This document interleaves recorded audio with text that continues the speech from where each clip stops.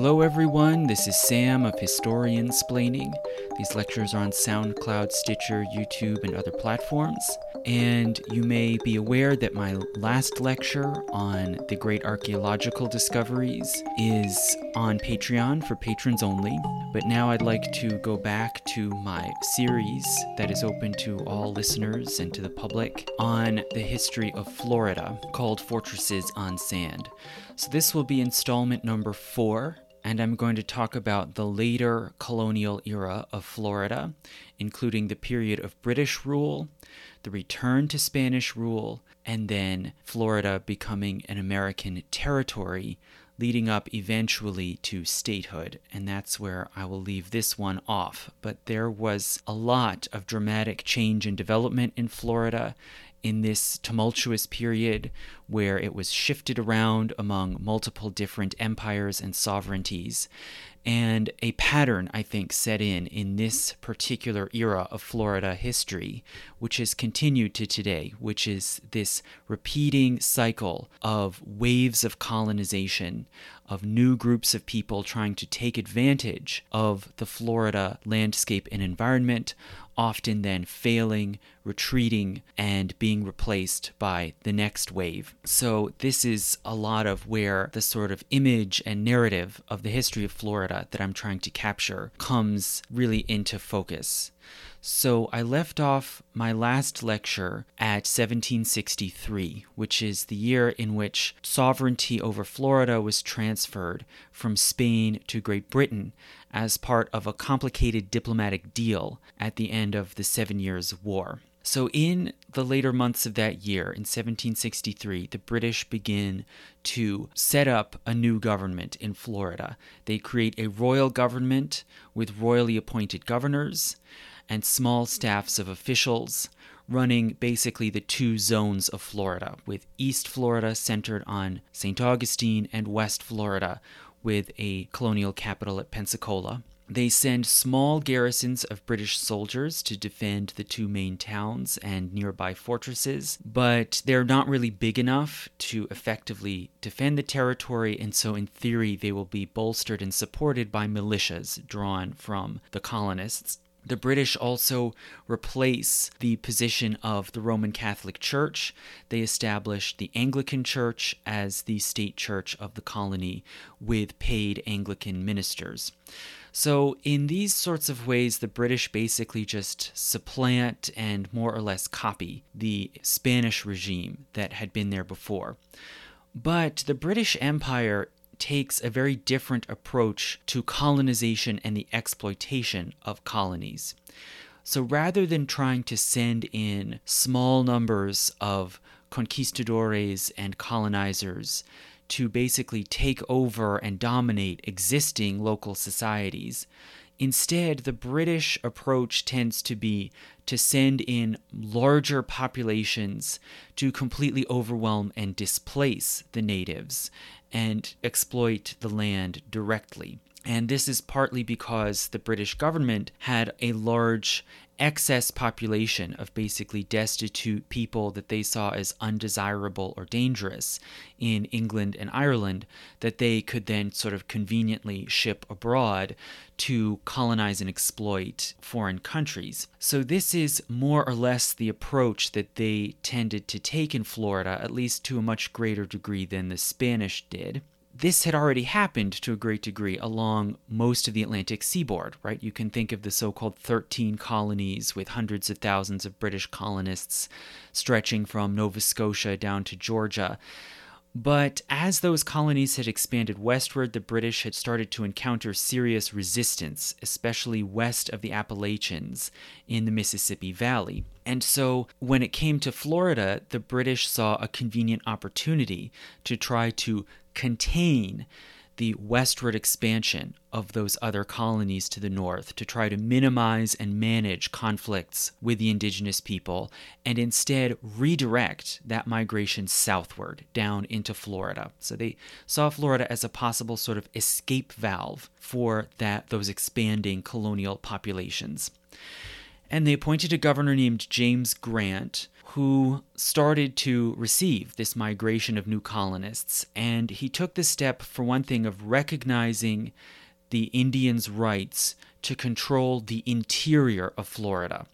So basically, from his viewpoint, the actual exploitable land that could be brought under cultivation and colonized was along the Atlantic and Gulf coasts, whereas in the interior, he basically ceded control of that to the indigenous people, most of all, of course, to this Seminole Confederation, which had formed just a bit earlier in the 1700s and was now a serious power in the interior. But Grant did move to aggressively colonize the coasts, and he oversaw a system that quickly gave out many large land grants to investors, speculators, possible planters, and also gave out cash bonuses to British war veterans and also to planters and colonizers who offered to produce particular commodities for export back to Britain. So the British government hoped that they could reduce their dependency on Spanish and French imports of things like indigo, sugar, coffee, and so on. So under Grant's government, dozens of new plantations were cleared and cultivated, mainly along St. John's River, the large tidal river that runs from near St. Augustine in northeastern Florida down southward into the interior. So this became the main sort of thoroughfare of this new British colonization. And most of these plantations produced cotton and indigo. Many of them were total failures. They just didn't know how to deal with the landscape, the climate. They couldn't get the necessary materials or skilled labor. So many just quickly failed. But by about 1766, a few years after the British takeover, some of them were succeeding. And also there was something of a frontier of cattle ranches, as it was found that some of this subtropical savanna in northern and central Florida was conducive to cattle ranching. So with this growing agrarian base, St. Augustine and Pensacola began to grow again. And they had populations with many middle-class merchants and artisans managing trade in and out of the growing colony. And especially a lot of them were Scots. The Scottish had been basically shut out of the growing English overseas empire up until the Union of England and Scotland in 1707. This is when Scots then were able to get government offices, army offices, and more favorable treatment in colonization. And so there started to be an influx of Scots, and then this really especially peaked in these sort of boom years right after the 7 Years' War, when Britain was riding high. It had all kinds of new territories.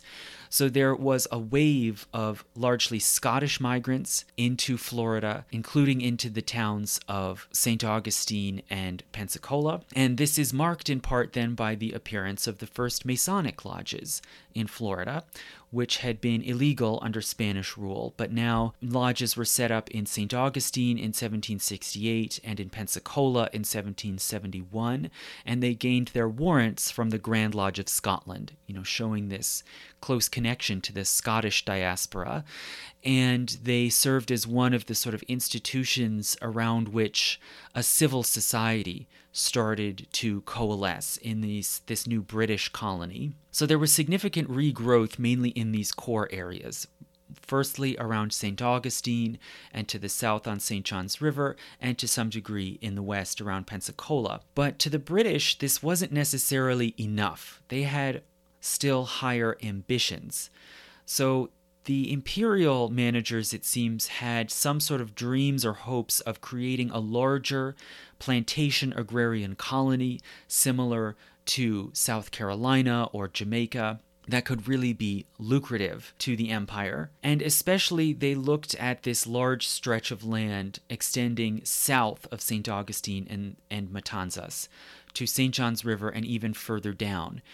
And this seemed like it could be very appealing. It could be conducive to a larger plantation colony. But the main problem, of course, was that this colony ran north-south. The peninsula runs north-south, and the climate changes significantly as you progress further south. It becomes more hot, wetter summers, it really quickly turns into a tropical environment.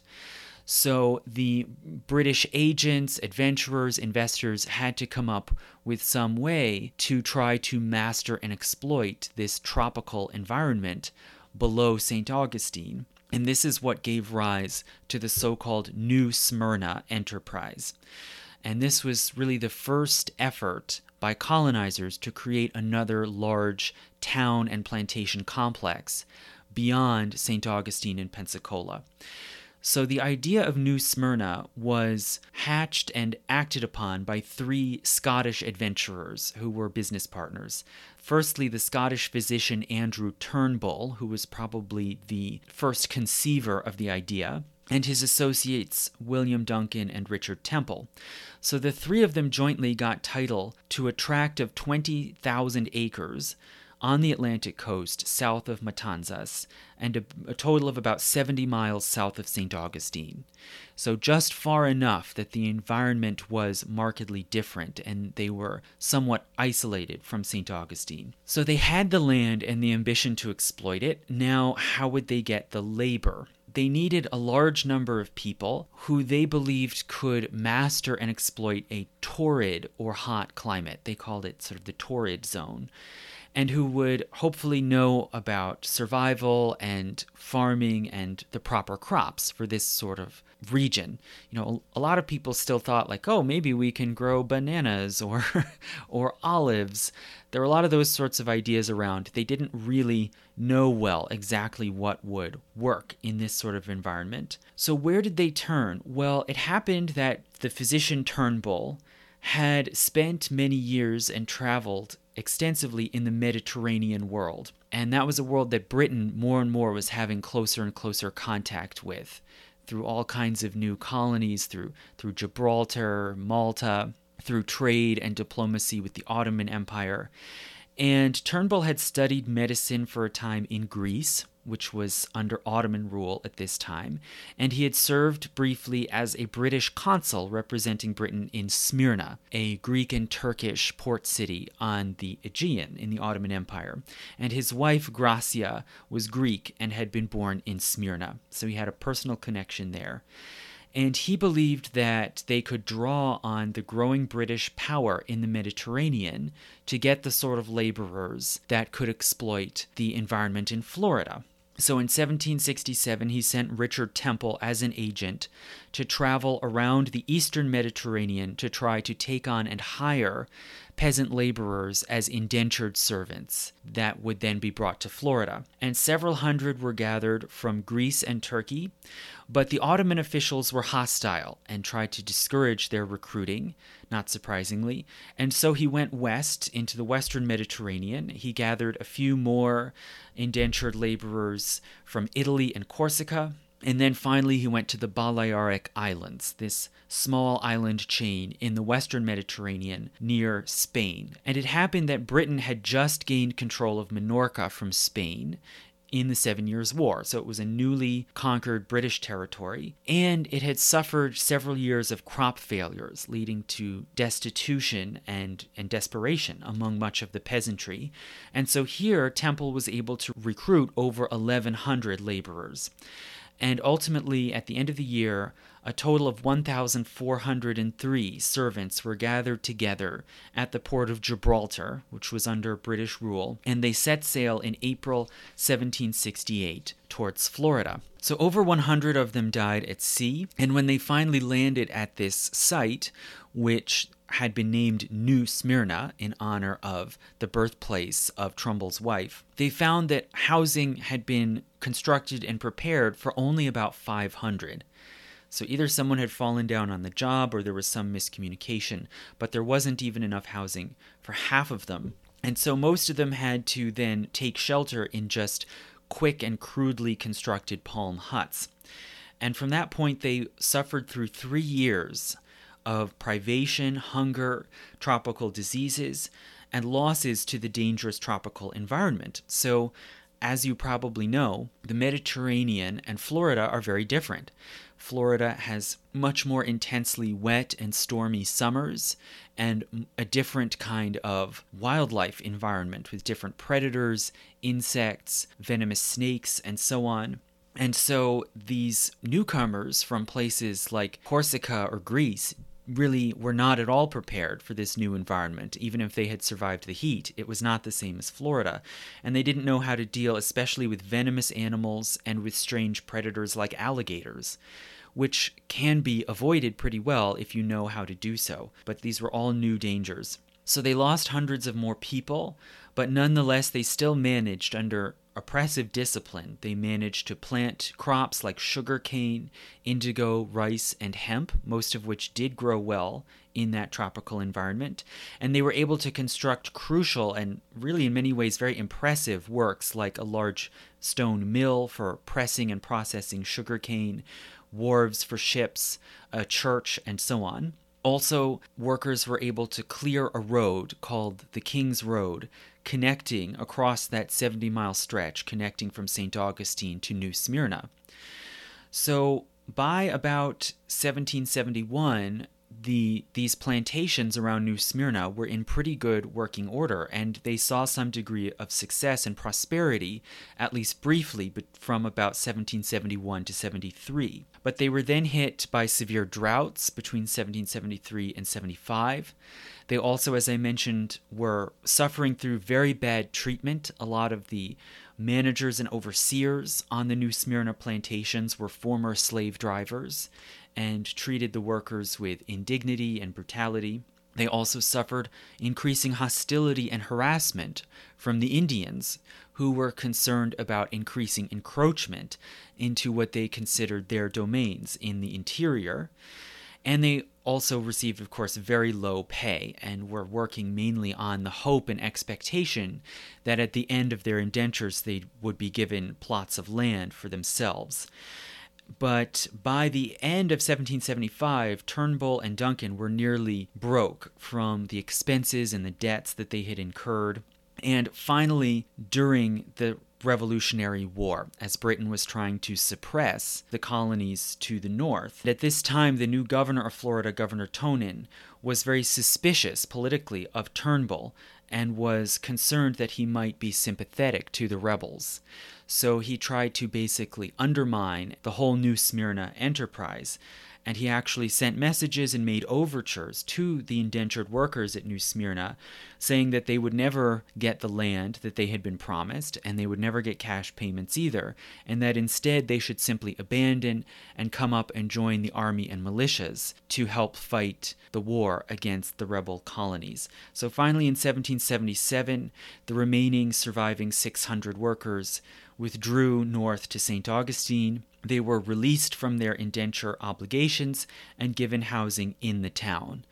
And the main result of this was a lasting Mediterranean, a sort of peculiar, unusual, mixed Mediterranean population in a section of St. Augustine, which is traditionally called Minorcan because most of those Mediterranean workers were in fact from Minorca, but not all of them. There were others like Greeks, Turks, Italians, French, but they had sort of blended together into this group that was called Minorcan, which occupied a particular district of St. Augustine at the northern end of the town, right near the city gates, again being used as kind of a buffer population to help defend the town in case of attack. And the failure of New Smyrna showed the British ignorance of the distinctive tropical environment. Although eventually they were able to hit upon the right sort of crops, especially sugarcane, nonetheless, the heavy losses, the lost money, the lost time, the lost lives, reflected how little understanding they really had of that environment, and it spurred on a desire to fill this gap of ignorance and mystery. And that gap ended up being filled almost right away by a man named William Bartram. And William Bartram was the first person to bring real direct knowledge and experience of the natural environment of Florida, the swamps, the marshes, the savannas, to English-speaking audiences. And William Bartram was an American colonist from Pennsylvania. He was the son of an Anglo-American naturalist and botanist named John Bartram, who was from a Quaker heritage in Philadelphia. And in his childhood, in the 1740s and 50s, William traveled around with his father through the Appalachians and the wild, unknown areas like the Pine Barrens in New Jersey. And he showed a great talent for drawing. He was a natural artist, and he had the ability to produce very fine depictions of specimens from life. And in 1765 and 66, he went on a tour around the plantations of Florida along with his father. So right at this time when the British were pumping up this whole plantation enterprise and starting to have some success. And on this tour, they started from St. Augustine and then headed west to view and witness negotiations between British emissaries and the Seminoles. They then traveled around the St. Johns River, mainly in a dugout canoe, visiting outposts and plantations. And William began drawing the rich and abundant wildlife around Florida, which made a great impression on him. And he could sometimes also write in evocative and dramatic terms about the world of Florida. And he wrote, for example, one passage about a particular swamp, which he described as, quote, a vast plain of water in the middle of a pine forest. It may be termed the Elysium of birds. Some of you who maybe have lived in Florida or Louisiana, the Gulf Coast, know the sort of thing he's talking about. And John and William's reports about Florida were collected and later published in England, and they helped to feed a Florida fever, a sort of fascination with the richness, the wildness of this kind of untamed tropical world, and that helped to then spur on and accelerate more colonization of Florida.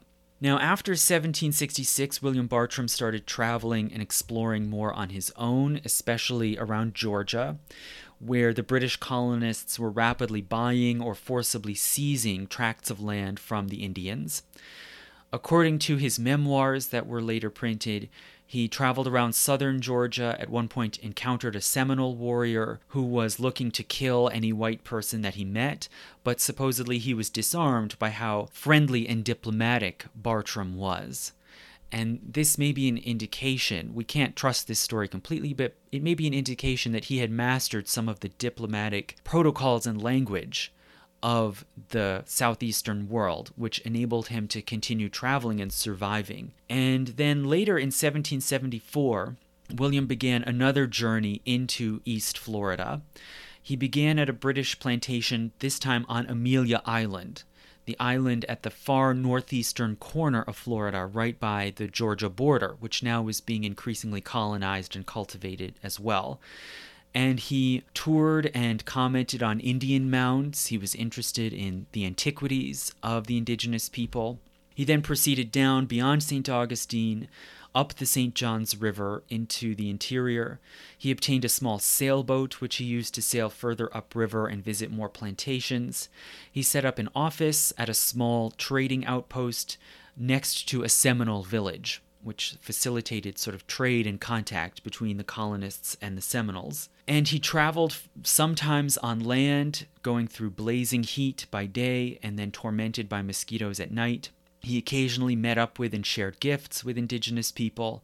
He described the plantations and villages near earthwork mounds and causeways. He drew images of the majestic cypress trees and the floating islands of marsh plants in the swamps and marshes. When he was on the river, he survived much of the time by fishing, and he would collect and travel with sort of stashes of fish. And this attracted predators, including wolves and alligators, both of whom would approach and try to steal the fish from him. And this led to the first ever up-close and accurate descriptions and depictions of alligators by a person of European extraction. And at one point in his book, he describes a near attack where he says, quote, 2 very large ones, meaning alligators, attacked me closely at the same instant, rushing up with their heads and part of their bodies above the water, roaring terribly and belching floods of water over me. They struck their jaws together so close to my ears as almost to stun me. So we don't know for certain if this description is all true, but it certainly could be true. And again, it It spurred on a sort of fascination, a sense of adventure, and also it started to build a base of actual knowledge about the behavior of these animals and how to survive around them. He also, of course, wrote brilliant, detailed descriptions and depictions of the wild birds decades before Audubon. He really was a far forerunner of Audubon. And in this journey, he traveled as far west as the Suwannee River, which he described as the most beautiful river he'd ever seen. He then eventually looped back, returned to the small trading post on the St. Johns River, and was welcomed at a watermelon feast at the Seminole Village. He then sailed back up to Georgia, and then in 1775, he briefly traveled again westward down into Florida and visited Pensacola, and then finally returned to Philadelphia with his enormous trove of manuscripts and drawings. But none of them were published right away. The market and the press were disrupted because of the American Revolution, which created a crisis, again, for Florida. So Florida remained very firmly loyal through the American Revolution, whatever suspicions the governor might have had. Most of the population in the towns was still British merchants, soldiers, and sailors, and laborers and artisans who had close ties to Britain and relied on trade with Britain. And when it comes to the Minorcan population, they were strongly loyal to the governor who had given them freedom and safety in St. Augustine and released them from their indentures. So there really was no significant support in Florida for the revolution. And in fact, at one point, as the war was beginning, the residents of St. Augustine paraded and hanged effigies of Samuel Adams and John Hancock. So almost like a weird mirror image of the protests going on in the other colonies. And the colony, especially St. Augustine, was used as housing and staging areas for British troops that were sent to fight in the southern theater of the war. And the Castillo, which the British now called Fort St. Mark's, was used as a prison for captured American fighters. So Florida was a loyal stronghold, but it was harassed at critical weak points. For instance, in East Florida, there were small cross-border raids coming down, especially from Georgia. And in West Florida, there was a much more serious attack and invasion led by the Spanish governor of Louisiana, Bernardo de Galvez. So Louisiana, as I mentioned before, had been handed over to Spain, and they used it as a sort of buffer to protect Spanish America from Britain. And at this point, they had a very ambitious and aggressive governor who wanted to assert Spain's power, and they were aligned with France. They were both under Bourbon kings. It was called a family alliance. And so when France entered the war in support of the American revolutionaries, Spain then followed suit. And Bernardo de Galvez launched serious expeditions where he gathered thousands of fighters from among the local population in Louisiana and set out to the east, attacking the British strongholds of West Florida. And he was able to capture Pensacola in 1781. So this was just one of many blows that Britain was suffering in these later years of the war. It was clear by that point that the war was going poorly for the British, and many loyalists who were being dispossessed, who were trying to flee from the warfare, the political turmoil, many loyalist colonists, especially from what we know as the southern states of the Carolinas and Georgia, fled south into Florida. And already by 1780, even before the fall of Pensacola to the Spanish, already by that point, the British colonists in Florida were anticipating that they were going to lose sovereignty in Florida, and they were preparing to basically abandon and flee the colony, as many Spanish had done previously, 20 years earlier. So there was sort of a panic. They started selling off properties, including many of the grand old Spanish colonial houses in St. Augustine. They sort of had no choice but to strip out their possessions and amenities and sell at a low price. And this panic allowed many local people, including many of the Minorcan families in St. Augustine, to get those properties cheaply. And that's part of how some of them then have survived down to the present. So finally, in 1783, the other shoe dropped. The inevitable happened, where Britain negotiated a peace with the United States and recognized their independence, and that involved giving up sovereignty of Florida.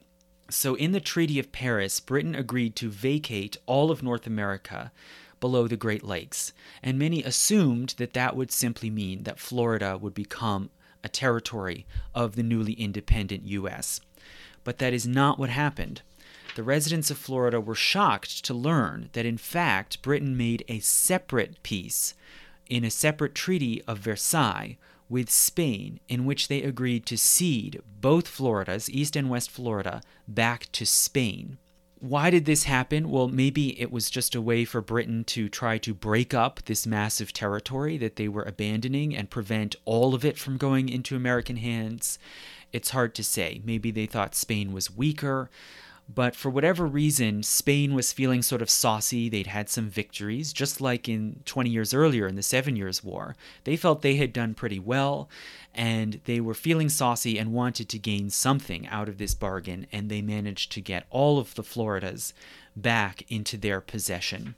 So after 1783, the colony is back in Spanish hands, and you have a second Spanish period. And command of the colony is given to a governor, Céspedes, who takes up rule in St. Augustine. And although technically East and West Florida remain separate administrative units, they're basically governed both from St. Augustine. Most of the British colonists depart, so there's a British exodus, just as there had been a Spanish exodus the last time around. Most of them emigrate to the British West Indies and the Bahamas. But nonetheless, some loyalists do remain, especially those who had come down into Florida to flee from the Revolutionary War and had gone, in many cases, into the forests in West Florida and gotten involved in fur trading, managing this lucrative trade with the indigenous people. So some of those British merchants remain in West Florida, and in East Florida, most of the Menorcans also remain. Some of them are of Spanish heritage. They're overwhelmingly Roman Catholic, and they welcome this return to rule by a Catholic power. And these Menorcans form an important core, really, of town society. They also, like the Scots had done previously, they also form a new sort of coalescing civil society and some lasting social institutions. And one very important example of that is a school that was begun by a Greek carpenter who had come to New Smyrna from the Greek town of Mani, named Juan Ganopoli. So it seems that Ganopoli was able to acquire a homestead in the town during this British exodus, and then around 1800, he built a new large house out of wood, and he set aside the first floor of the house to act as a school. And the school was aimed at educating mainly Menorcan children in reading, writing, and arithmetic, and especially in English, since he understood that even though the colony had been transferred back to Spanish sovereignty, nonetheless, trade and colonization from Britain and the United States was important, and the English language was crucial. For a number of decades, he and his associates educated both boys and girls at a very low cost, starting around 1810 up to 1864. So there were promising signs and developments here in this new Spanish period. But nonetheless, the big overall problem outside of St. Augustine was that the colony was depopulated. Again, there were these waves of colonization and then waves of exodus. So they needed population again. And Spain at this point was not able to put in a great deal of resources and investment. They were increasingly distracted with other difficult affairs in the empire, like the Bourbon reforms, the remilitarization of the larger Spanish colonies like Mexico and Peru, the increasing unrest and resistance to the Bourbon reforms in the Spanish Empire, and then, especially after 1800, invasion and civil war within Spain itself. So in retrospect, it appeared increasingly that those victories in 1763 and 1781 had been something of an Indian summer, and that this sort of imperial renewal in the Spanish Empire was unsustainable. There were too many roadblocks and too much opposition, both in the colonies and in Spain. And so the Spanish regime, if they were going to make use of Florida, they had to find investment from somewhere else. And as a policy, they started to aggressively encourage both money investment and migration of more people into the colony, including Indians, traders, and settlers. So as for Indians, the Spanish saw them as potentially good buffers against the expanding United States to the north. And with Spanish support, many more Creeks migrated southward, escaping from the expansion of Georgia and the Carolinas. And these Creeks who came into Florida, some of them maintained their Creek identity and ties, but largely they joined into this new growing and evolving Seminole Confederation, which had, as I talked about before, had formed earlier in the 1700s. Then as for traders and merchants, there were already some British fur traders in West Florida, in these areas around Apalachicola and Pensacola. They were encouraged to remain there in the hopes that they would facilitate and expand the trade of the colony, and some more came in as well. And in particular, 2 Scottish merchants were given a monopoly right, the right to sort of manage and oversee the fur trade in West Florida. And they formed a company called the Panton Leslie Company, which had offices at Pensacola and Apalachicola. But this company was challenged by a sort of renegade guerrilla fighter named William Bowles, who had been a British officer who then mutinied during the Revolutionary War, abandoned, ran out into the forests of West Florida, gathered a sort of band of men for a guerrilla campaign to try to seize control of the fur trade away from the Panton Leslie Company. And he saw himself as sort of, in a sense, a partisan for Britain against Spain and against this company that had been granted this monopoly right by Spain. So the Panton Leslie Company didn't have enough arms and men to fight this kind of guerrilla war. So they had to turn for help to an ally and trading partner, which was a Creek chieftain named Alexander McGillivray, who, like many of the leaders in this world of Florida, he was of partly Scottish and partly Creek ancestry, but he was loyal to Spain. And so he helped to defend the Panton Leslie trading posts against the attacks by Bowles, and ultimately their kind of alliance was sealed when Panton and Leslie initiated Alexander McGillivray into the Masonic Lodge in Pensacola. So this is another sort of example of how this odd, changing hodgepodge world could be partly held together through these institutions like the Masonic Lodges. And then thirdly, as for settlers, colonizers who came to occupy and cultivate the land, there was a new influx mainly of Anglo-Americans across the border who were offered new land and cash grants to Americans and also to British planters to cultivate northeastern Florida.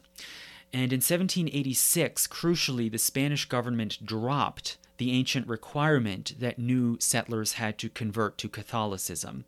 So this further opened the doors. Then in 1791, further interest and enthusiasm for Florida was stimulated when William Bartram's book, simply called Bartram's Travels, was published.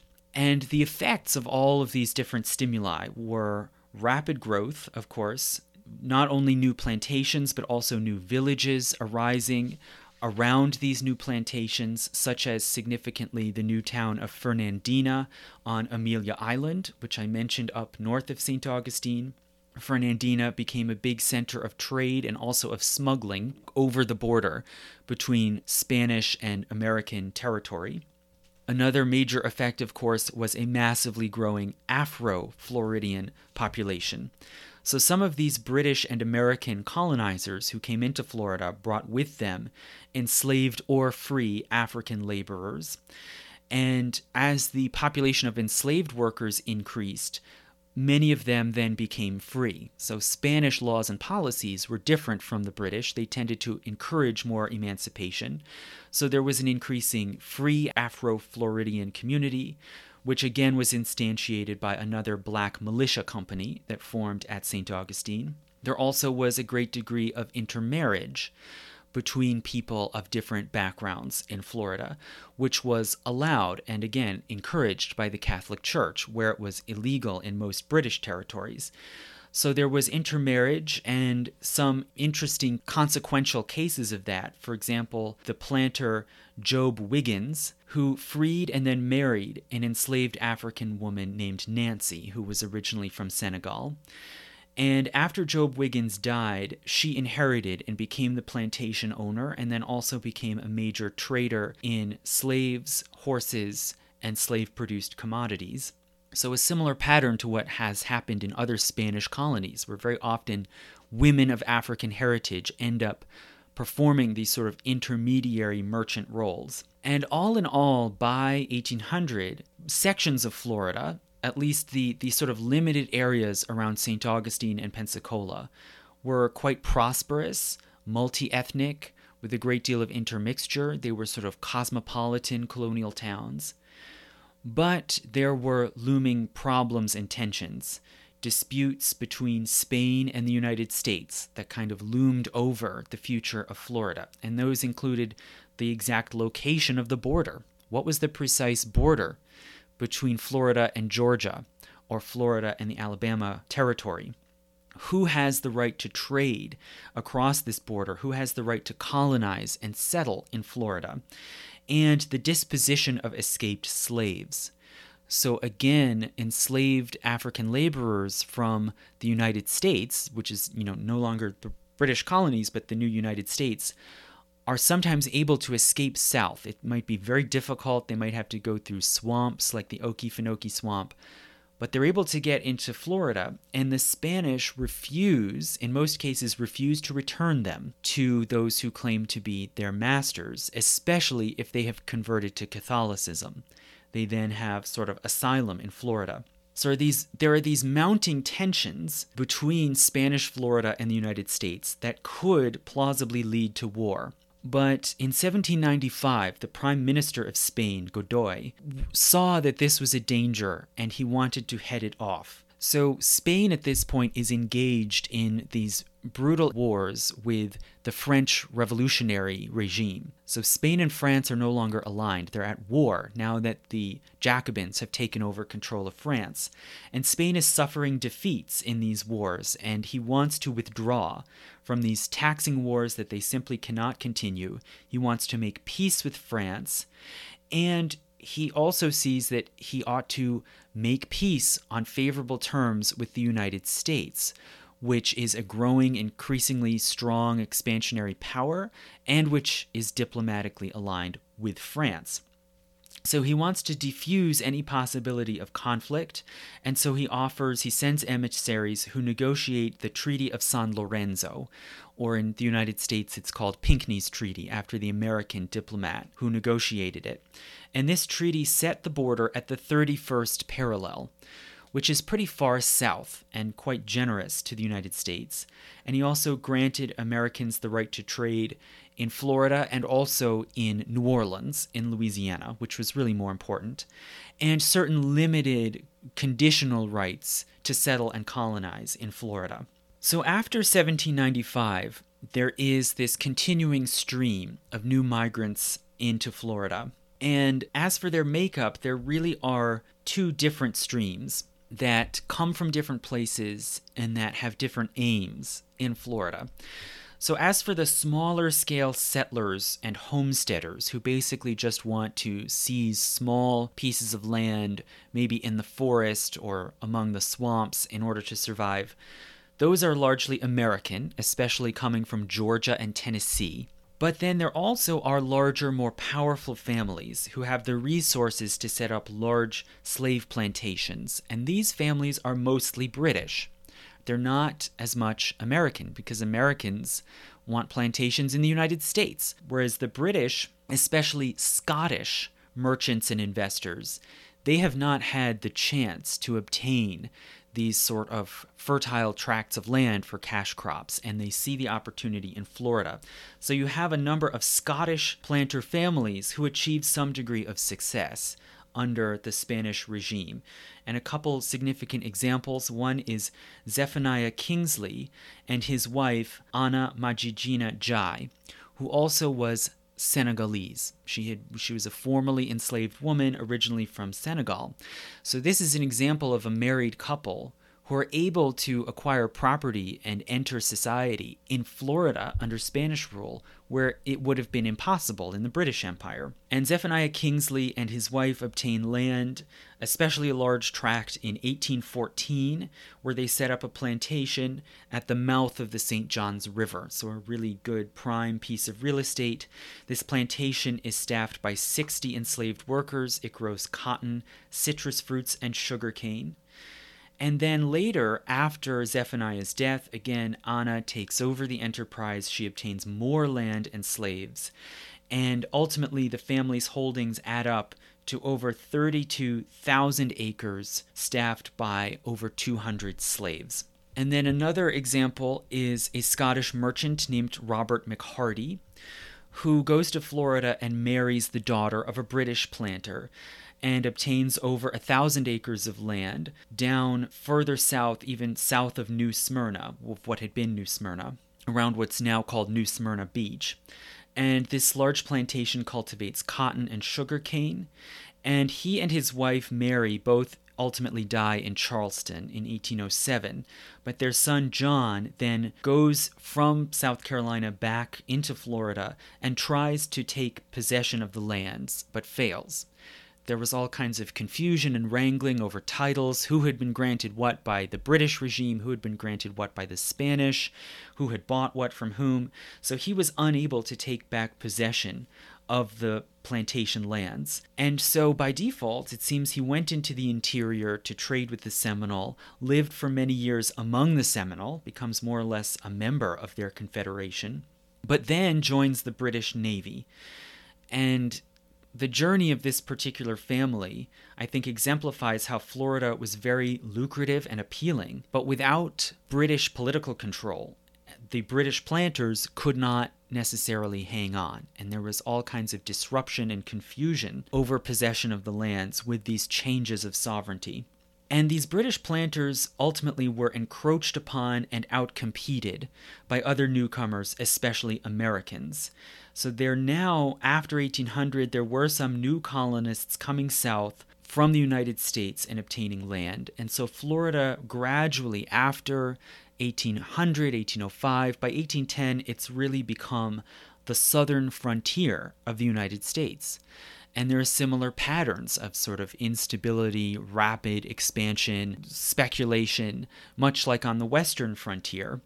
But it moved more slowly because, unlike the western frontier, where if you were lucky, you could move across a corridor of land from east to west that had similar climate, similar terrain, in Florida, the southern frontier became increasingly tropical, and it changed mile by mile as you went south.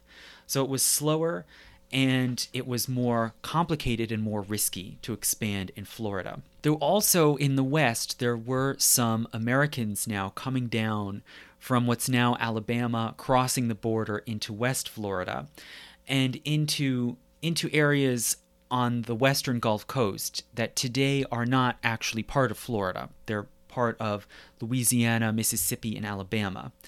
And there, too, there was even greater constant diplomatic confusion, disputed sovereignty, disputed borders.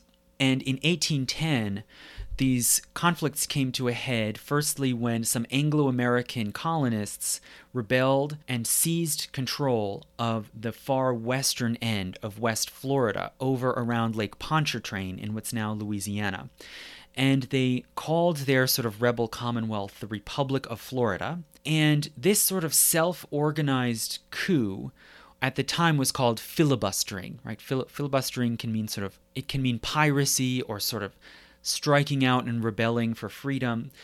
So this filibustering had a moment of success there, where these colonists took control of that section of West Florida, and then the United States annexed the region and made it part of the Louisiana Territory. So by that time, most of Louisiana has been acquired by the U.S. in the Louisiana Purchase. So they happily just take this so-called Republic of Florida and glom it on to Louisiana. And this success then inspired a similar, you could even say, copycat action just a couple years later in 1811 to 12 over in East Florida. So in 1811, President Madison dispatched an American general named George Matthews to Florida in order, in theory, to help defend Florida against possible British attack. And he was authorized to, quote, accept any territory that Spain found that they couldn't defend effectively. And accept, of course, really was code for seize territory. So at this point, Spain is a severely declining power. They don't have the numbers, the money, the political control to defend Florida from a serious attack. And as tensions mount between the U.S. and Great Britain, the Americans don't want to see this colony that was really a de facto American frontier. They don't want to see it fall into British hands. So General George Matthews goes in supposedly as a friendly ally to help to defend Florida. But meanwhile, Matthews secretly communicated with the federal government and took information, arms, money, resources to organize and incite armed migrants coming into Florida from Georgia. And he wants to use these migrants effectively as a proxy to seize control of this section, the northeastern section of Florida, while keeping the U.S. hands clean, maintaining some plausible deniability that it was not a U.S. action. And finally, in March 1812, Matthews instigated an armed uprising of Anglo-American colonists, mainly on Amelia Island, that critical island in the northeast corner. And these so-called patriots came together, seized control of Amelia Island, and declared the Republic of East Florida. And a few months later, in July 1812, they published a constitution, elected a president. They're doing the whole sovereignty thing. And they do all of this with the tacit support of the U.S. Navy. And with that sort of quiet backing, they then decamp, march south down the coast of Florida, attacking plantations, occupying strategic points, and ultimately they attempt and fail to capture St. Augustine. And when they fail at that point, the U.S. government, of course, completely disavows them, denies any knowledge of the rebellion. And so the rebellion sort of falls into chaos. They ransack and raid plantations, but then they flee when a British fleet arrives. They withdraw ultimately back to Amelia Island, and they try to fortify the island, but it is destroyed by the Seminoles, who at this point see these patriots as a greater threat than the Spanish. So this incident, it ultimately fizzled, but it showed the great precarity of the Spanish regime. Spanish Florida was becoming more and more vulnerable, and even the great fortresses of El Castillo and of Matanzas that had been so effective and durable, they are eroding. This soft coquina stone doesn't really hold up perfectly year after year, winter after winter, and there can be freezes in St. Augustine. And there also were just not enough funds and manpower to maintain them in the garrisons. So clearly, Spanish Florida is becoming an outpost of a declining power. And this situation really becomes even more embarrassing for Spain 5 years later in 1817, when various parties of pirates and buccaneers begin to really invade and even occupy parts of northeast Florida. And in particular, the Scottish adventurer called Sir Gregor MacGregor and his group of 55 men were able to land and seize Amelia Island. So it's sort of an easy sitting duck. And just the following year, in 1818, a group of Mexican pirates invaded and declared Amelia Island part of Mexico. And it's really just becoming a sort of haven and entrepot of various sorts of crime, smuggling, and this was a sign of the times that not only was Spain in decline, but also Britain was increasingly losing interest after they had failed to recapture North America in 1812, and they had been defeated in the Battle of New Orleans at 1814.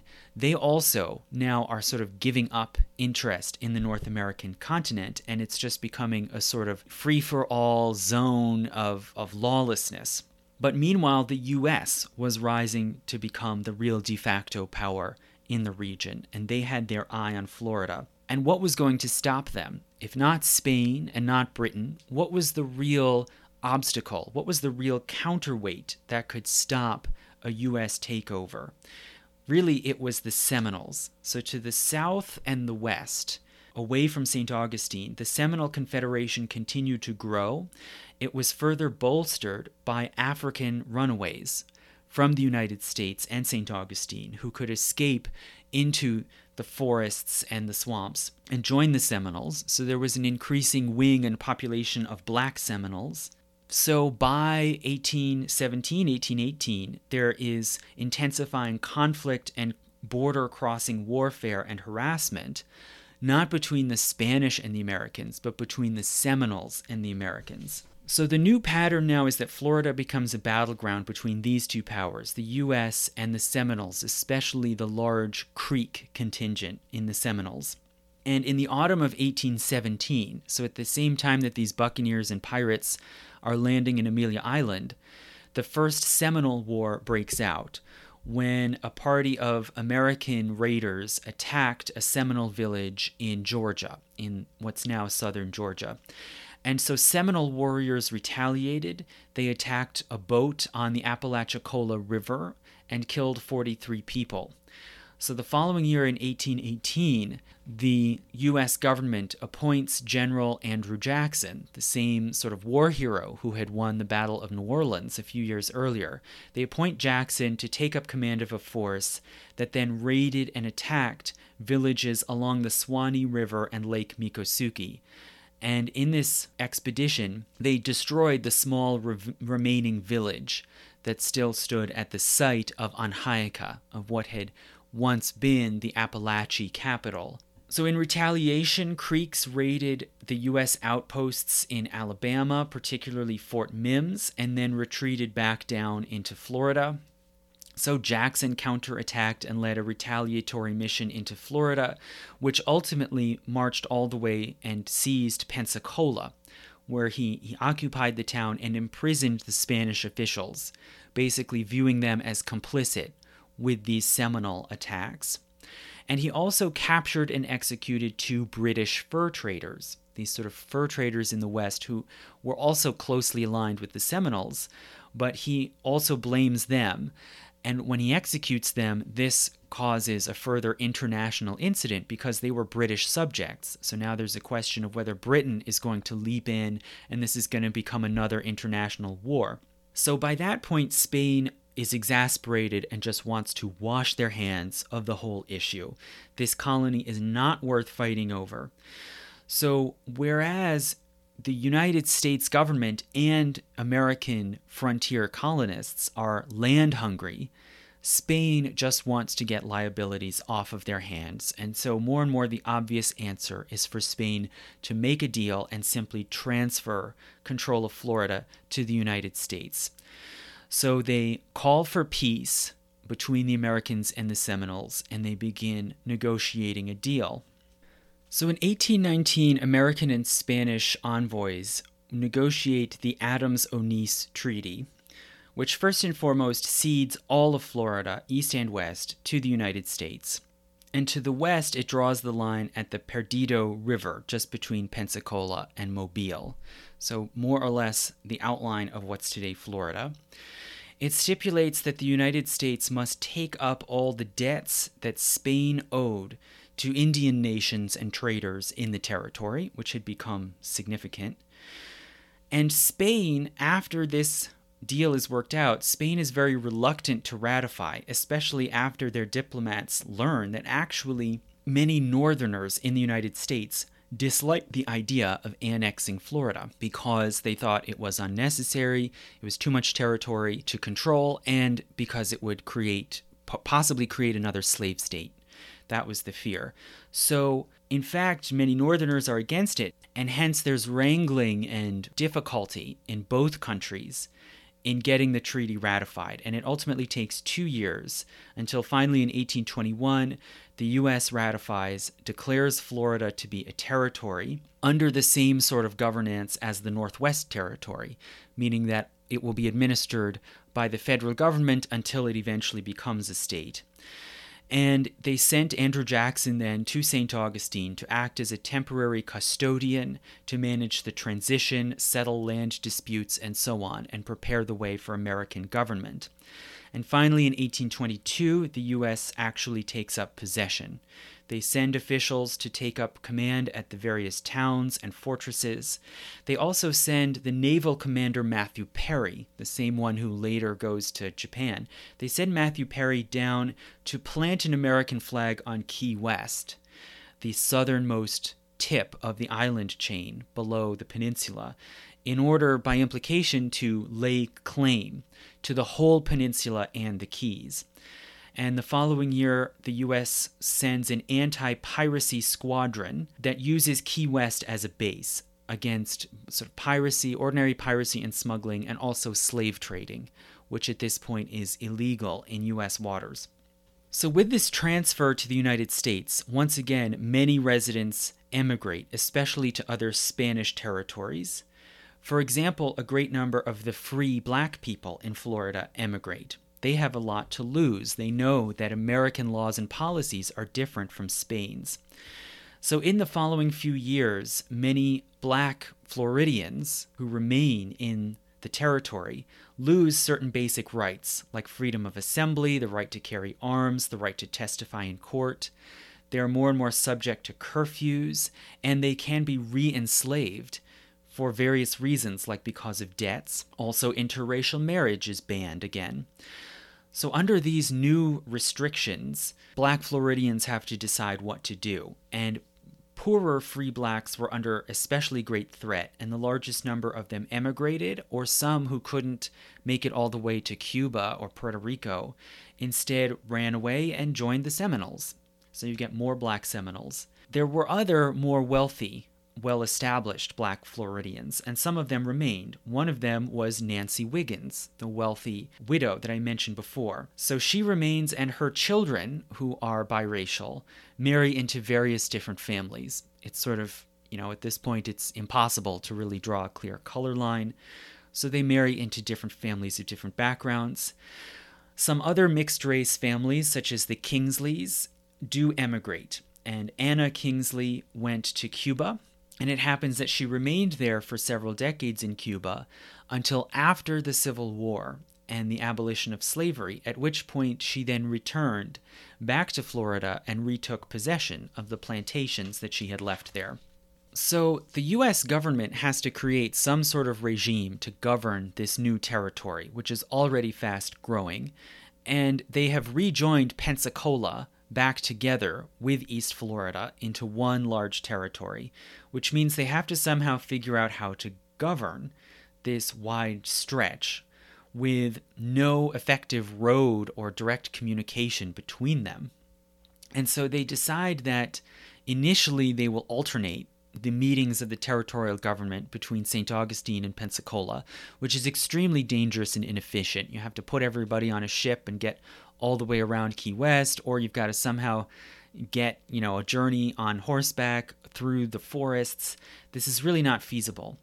So they decide to create a new capital for the territorial government somewhere in between Pensacola and St. Augustine. And they choose a convenient spot, which is a series of abandoned, cleared fields near the destroyed site of what had been Anhyaca.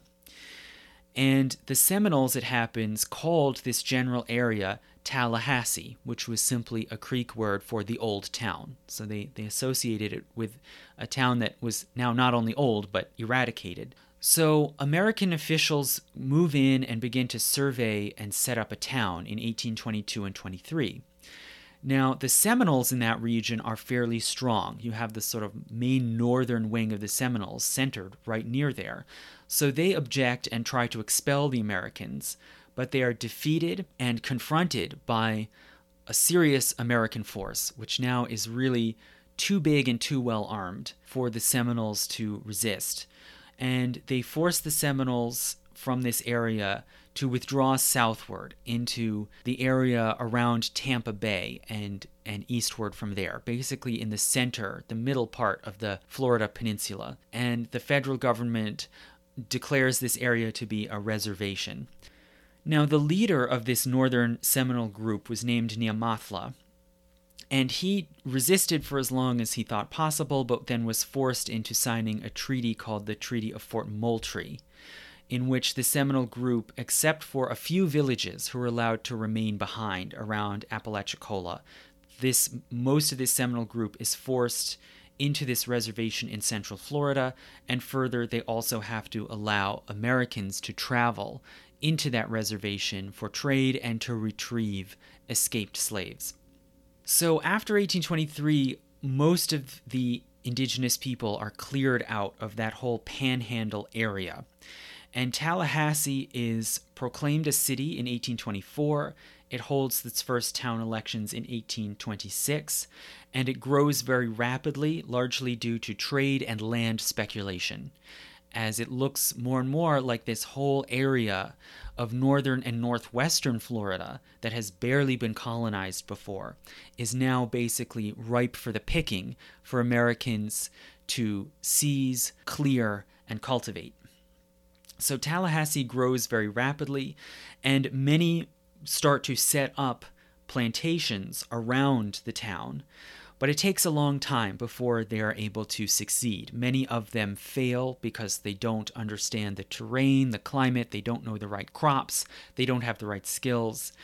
And for example, the territorial government granted as a gift a large tract outside Tallahassee to the Marquis de Lafayette, this war hero, who symbolized really the alliance between America and France.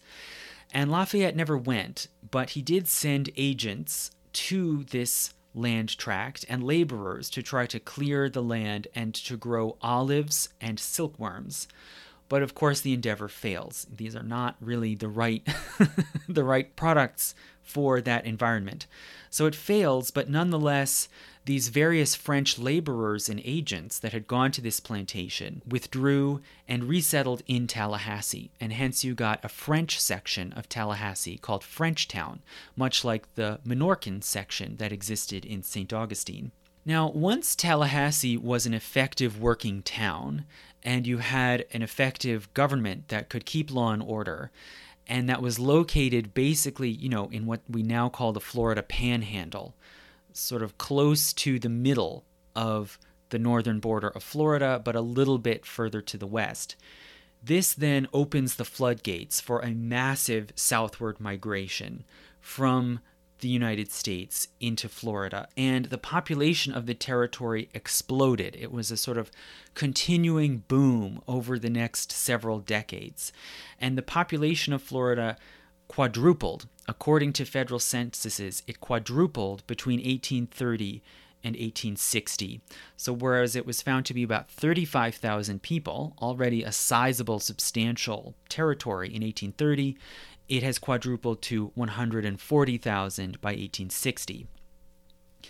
And again, as with the Spanish period, there are two distinct streams of migration. There's a more plebeian migration and an elite migration. So first, as for the more plebeian migration, these are largely small farmers, fishers, traders, and cattle herders who cross into Florida and venture into little-known territory that hasn't already been claimed. Many of these are of Scotch-Irish extraction. They tend to be religious nonconformists, those who did not belong to the Episcopal Church. They come most of all from Georgia, but also some from Tennessee, North Carolina, the Alabama territory. And generally they live by homesteading with small, self-built log cabins, which might then eventually be replaced with larger two-story wooden farmhouses. They survive on hunting, fishing, gardening, and raising livestock. They are largely Baptist and Methodist, at least by 1830. Those are the denominations that they've coalesced around. They practice a religion largely based on the Bible, home reading of the Bible, home prayer, and also occasional sermons by circuit riding preachers who go out through the back country. And also they hold occasional gatherings for prayer, for trade, for music, and celebration of occasions like weddings. And this sort of society of basically independent homesteaders and small villages in the less desirable, less fertile zones of Florida, this comes to be called the cracker culture or cracker society. Now, you may have heard the word cracker in your life as a racial slur directed at white people, or particularly at lower class white people, but that is not what it traditionally means in Florida. And it has deeper origins. Sometimes people say cracker is a reference to the crack of the whip from cattle drivers. Some people say it has something to do with the food they eat. None of those things are true. In fact, the word cracker goes back centuries into at least the Elizabethan era in English, where it was a word usually that people of the gentry or the upper class used to refer to sort of remote homesteading, small farmers, husbandmen, and yeomen who lived in remote areas and who were generally independent and were seen as uncivilized or uncouth, right? It sort of means bumpkin. And it seems that it comes from the verb to crack, which could mean to speak in a sort of boastful, intemperate, bold way, right? As in to wisecrack or crack a joke. And so it was a reference to how these people were seen as kind of insubordinate, bold, as a reflection then of their independence, the fact that they didn't live with a patron. And this cracker society expanded, and it came to predominate mainly in northeastern and central Florida. So we're talking about the area around St. Augustine and down around what's now Ocala and Gainesville. And also there were scatterings of small homesteads and small settlements down the Atlantic coast, even as far down as Biscayne Bay by about 1840. So this is the sort of stretch, the eastern coast, but concentrated around the northeast and north central areas. That's where the crackers are now the main population. Now this is in contrast to the elite migration, which comprises many speculators who acquire large tracts of land for slave plantations.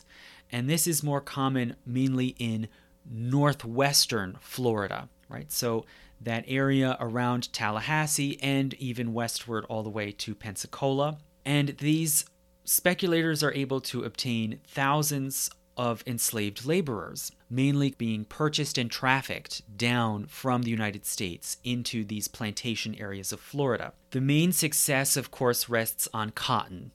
And this main Tallahassee area, this sort of zone, which comes to be called Middle Florida, around Tallahassee and east and west of Tallahassee, this becomes basically a southward extension of the Black Belt. There's this stretch of land, of very fertile land, running along the southern edge of the Appalachian Mountains from the Carolinas through Georgia and Alabama into Mississippi. Well, the terrain is somewhat similar, and the soil is also quite fertile in this middle Florida area, and so it became more or less an extension of the Black Belt. And a plantation society quickly coalesced in middle Florida, and it has the largest concentration of slaves according to the censuses. This is where the largest number of enslaved workers are in Florida. And the region is dominated by a strong planter upper class, much like in other parts of the South, like Tidewater, Virginia, or the South Carolina Low Country. A planter upper class takes hold and cultivates at least some degree of gentility, right? References to European aristocratic life, European art and literature, and the sort of pretensions of a genteel lifestyle. But also, significantly, a large number of the plantations, even more than other parts of the South, many of them are owned by absentee owners who actually live and spend most of their time in Tallahassee and take advantage of that town life, while the plantations are left to be run by overseers. And Tallahassee served as a great center of speculation and investment. It's a boom town. In 1830, the first bank in Florida, the Union Bank, is founded, and it operates for 13 years. And it's able to funnel investments and capital into this growing plantation society. In 1834, the Tallahassee-St. Mark's Railroad is completed, so the first rails in Florida, which connect Tallahassee to St. Mark's, which was the site of the old Spanish fortress of San Marcos de Apalache, down near the mouth of the Apalache River, which then has close access to the Gulf of Mexico. So now Tallahassee has a rail connection to the sea. Also in 1834, the first large hotel called Brown's Inn is built, and the town quickly has several newspapers reporting information that is carried along the steamboat and stagecoach routes, mainly east-west, connecting from Mobile through Pensacola and Apalachicola over to St. Augustine and up to Georgia and South Carolina. In 1839, construction begins on a state capitol building. And all in all, the town has the excitement of a boomtown and the typical vices. It has a racetrack, and the mayor of the town himself describes this racetrack as, quote, a hotbed of vice, intemperance, gambling, and profanity. So you can imagine the place to be on a Friday night, and probably a lot more fun than actually running a plantation out in the countryside. There also is some limited degree of settlement down on the southern peninsula, again, along the coast. And this is facilitated and protected to some degree by the federal government. The government builds lighthouses on Key West and Key Biscayne, both in 1825. And around both of those areas, there are small scatterings of makeshift settlements with frontier settlers, mostly crackers. And also a few plantations here and there, such as one on Key Biscayne, which was started in the 1830s. And as this small, remote population in South Florida grows bit by bit, it's impossible for law and order to be administered there from Tallahassee, right? It's too far. And so the territory starts to be broken up into more counties, and Dade County is founded in 1836. And Dade County originally comprises the whole stretch of South Florida from Palm Beach through what's now Miami, Fort Lauderdale, and all of the Keys. So that whole southern end of the peninsula is put into Dade County in 1836. And then in the early 1840s, a small village forms around a small fortified outpost on the Miami River, basically at what is now Miami. But it is a tiny outpost with altogether 96 people in the whole surrounding area. So by 1840, you can see some significant successes in the growth, the prosperity, and the expansion of the American territory. But there are big problems plaguing them. One is friction and resentment between the different classes, especially these two classes I've been talking about, the sort of plebeian cracker people and the planters. And there are large areas of eastern and central Florida that were simply too sandy in the soil or too swampy to farm with large plantations, and hence they become, in effect, the cracker region, right? They remain as sort of back country that is negotiated over and sometimes fought over between the frontier settlers and the Seminoles. And these crackers in the East, they really resent the power of the unelected government in Tallahassee. So there's still at this point, there's no democratically elected government. These are officials appointed from Washington, and those appointments are largely governed by the machinations of the rich, powerful elite. So the government in Tallahassee is really dominated by this small planter merchant elite circle that is sometimes called the nucleus. That's its colloquial name. And Florida becomes a battleground of these two factions, and they split over the question of development, whether public money should be invested in creating things like roads, rails, harbors. And the pro-development faction is centered in Tallahassee, and it aligns with the Whig Party. Even though many of them were Jackson Democrats and even friends with Andrew Jackson, nonetheless, they affiliate themselves with the Whig Party, which believes in internal improvements and infrastructure. And then the anti-development faction is centered in St. Augustine and has its base in the eastern part of Florida. So the Whig group advocates for projects like roads, rails, wharves, which can be funded and administered through state banks that sort of launder and circulate both public and private investment. But where would this public money come from? The territory relied on basically three sources of money. Federal subsidies, which were significant, which were enough at least to run the territorial government, and then also license fees and poll taxes on individual persons. So the Eastern group naturally fears that if the territorial government pursues these expensive investments and puts money into these state banks, that the burden of the cost will fall on them, right, through this really regressive tax system. And that money then will be funneled to fund projects that will mostly benefit the planter class and not them, right? Increasingly, these sort of backwoods people, they just want to be left alone to exploit the natural environment as they see fit. They don't want rails, plantations, towns coming in and displacing them. So for both reasons, this Cracker Party fears encroachment by the plantations and by big projects, and they lash out against land speculators and investors, including Yankees, whom they see as kind of, the harbingers of doom, right? When speculators from the north come into your region, that means you're in trouble. You're about to get taxed to death and kicked out of your land. And this intense dispute between the two parties is fought out quite viciously, of course, as tends to happen, in newspapers in the 1830s and 40s. And it culminates to some degree in a wave of protests in 1838, in which the anti-development party is able to force a constitutional convention to be called. So they demand some sort of voice and representation in government. They see that they have the power of numbers, not of money and influence, but they have the power of numbers. And if they can get a representative voice in the territorial government, they can counter this wave of development that is facilitated through banks. So a constitutional convention is held in 1839, and they create a constitution that includes an elected representative council. And in this convention also, the anti-bank or anti-development party is able to get a narrow majority.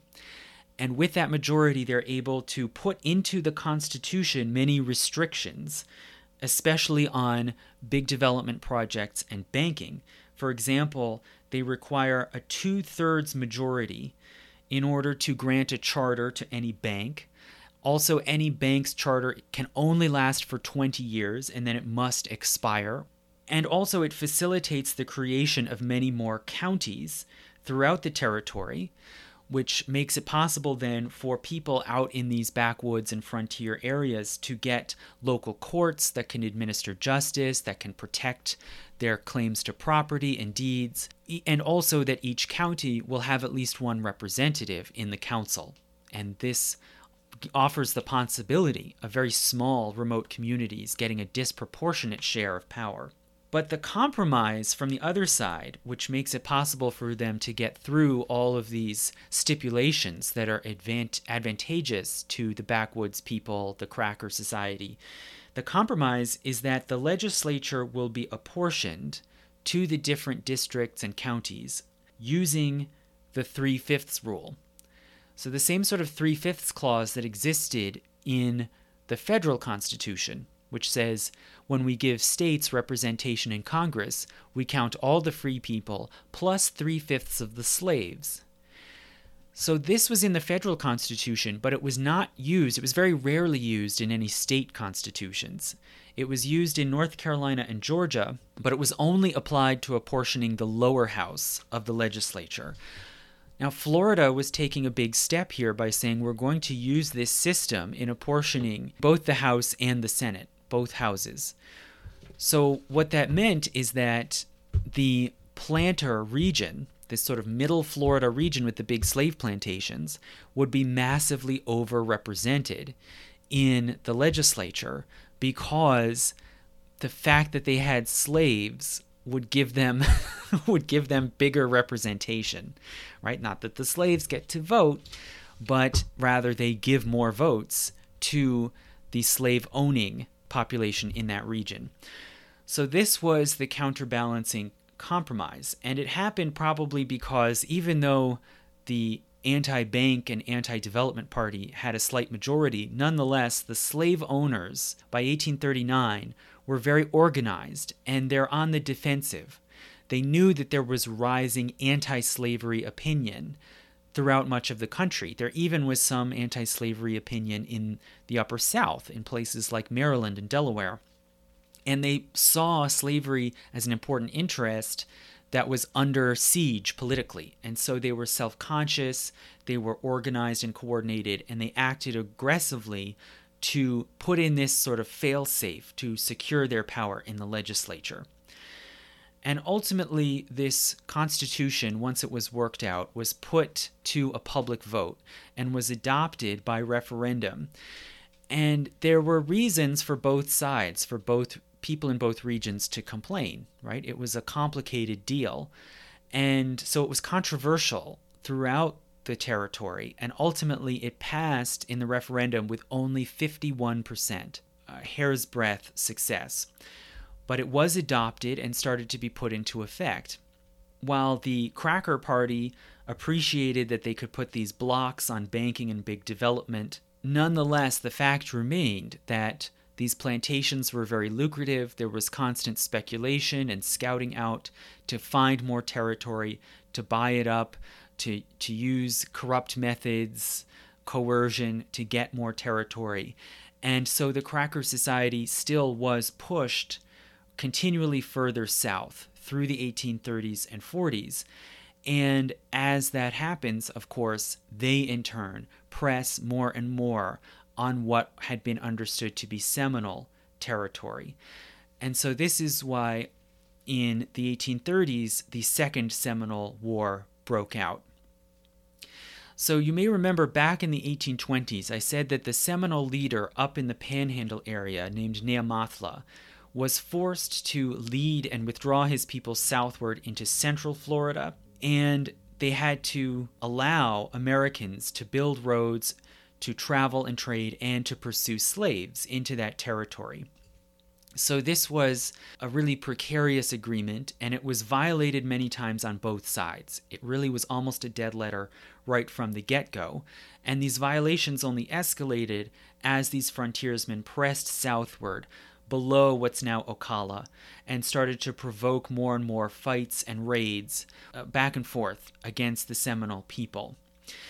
So this was already a delicate situation when in 1830 President Andrew Jackson signed the Indian Removal Act, which authorized the federal government to force all Indians out of the zone east of the Mississippi and force them to resettle west of the Mississippi. So although there was some ambiguity, does this apply to Florida? Florida's more south of the Mississippi. Nonetheless, Jackson did apply it to the Seminole people in central Florida. And in 1832, the government summoned Seminole leaders and delegates, and using threats and pressure, forced them supposedly to sign a treaty, which said that they agreed that they would merge together with the Creek Nation, and with the Creeks would venture west and resettle in the Western Territories within 3 years. Now, it was then disputed afterwards whether or not these delegates had ever actually given assent to this move to the west. But that at least is what the Jackson administration claimed. So in 1834, the government appointed Wiley Thompson as a superintendent to oversee the removal of the Seminole people out of Florida. But by that time, there already was an intense split among the Seminole between those who wanted to accept the move to the west and hope to get good lands that then they would have secure title over, and those who wanted to stay and fight. And a warrior named Osceola emerged as the main leader of the opposition. And Osceola had been born in Alabama. He was of partly Creek and partly Scottish ancestry, again, like many of these prominent leaders we've seen. As a child, he had migrated with his family southward into Florida, and it happens that he was part of that Seminole group from the area of Tallahassee that had been expelled and forced to move south. So this party holds out and resists moving. Escalating conflicts then break out, guerrilla raids. An American army detachment was moving between two small forts near Tampa, and a Seminole war party attacked and killed almost all of them. This has been called the Dade Massacre, although it is an act of war against soldiers. But they killed almost the entire party, and then later that day, Osceola pressed the advantage, tracked down and killed General Thompson himself. And this war then dragged on for several more years. The Seminoles attacked plantations and outposts, used guerrilla tactics, taking advantage of the geography to retreat into swamps and other difficult terrain. And the U.S. basically was ineffective and losing the war until they started responding in kind, sending small mobile teams to pursue these Seminole bands into the woods and swamps, and eventually overwhelming them. In October 1837, General Thomas Jesup made a false offer of a truce. So he waved a white flag of truce and invited Seminole leaders to negotiate for a peace, but it was a trick, and he took Osceola prisoner. A couple of months later, in December 1837, the U.S. took advantage of this lack of leadership and pressed their advantage. They sent a force of 1,000 men under Zachary Taylor to attack the major Seminole encampment at Lake Okeechobee. So they're venturing further and further south, further down into this Seminole territory.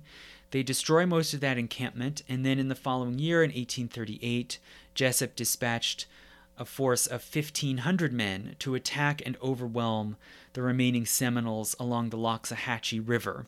And meanwhile, while this is going on, Osceola was moved to a prison in Charleston.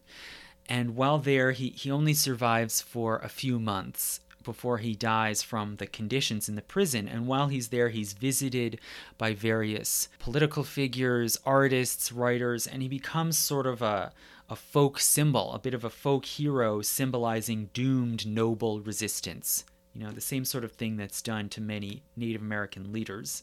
But over the next several years into the early 1840s, there are continued small engagements and skirmishes. But really the main Seminole forces have already been defeated, and most of the Seminole are forced to move west into Indian Territory, into what's now Oklahoma. But at least a few hundred remain, withdrawing into the increasingly inaccessible redoubts in the southeastern corner of Florida, in that area that had once been the Calusa Kingdom, and which was the most difficult for outsiders to penetrate. So although there is still a holdout Seminole group in southeastern Florida, nonetheless, the war more or less results in the neutralization of the Seminole as a serious threat to the United States, at least for the foreseeable future. And this fact then paves the way for the total political and social integration of Florida into the United States, and ultimately, at least in principle, to statehood. So they have a constitution now, which includes representative government. They have secured their southern frontier. They have strong trade and a sizable and growing population, more than big enough to become a state at this point. So it seems as if statehood should be possible. And indeed, in 1845, the State House in Tallahassee was completed. So even aesthetically, it seemed to be ready to go, to become a state. But nonetheless, the idea of statehood continued to be very controversial and divisive, and it was disputed, and people were divided over it both within Florida, within the territory, and also in Congress, which ultimately makes the decision of whether a territory becomes a state. So why is that? Why were there these continuing problems and conflicts? And why was Florida statehood delayed for so long, even though it seemed as if they had been ready for some time? And ultimately, why did it happen? What made the difference? Well, those hopefully are things I will talk about next time in my next lecture, which will pick up at the movement for statehood in Florida. So if you enjoyed this lecture and if you want to hear all of my material, including the material for patrons only, such as my last lecture on the archaeological discovery of the Library of Ashurbanipal, the largest trove of documents from the ancient world that has ever been found, please go to my Patreon page and become a supporter at any level, even if it's just $1. Thank you.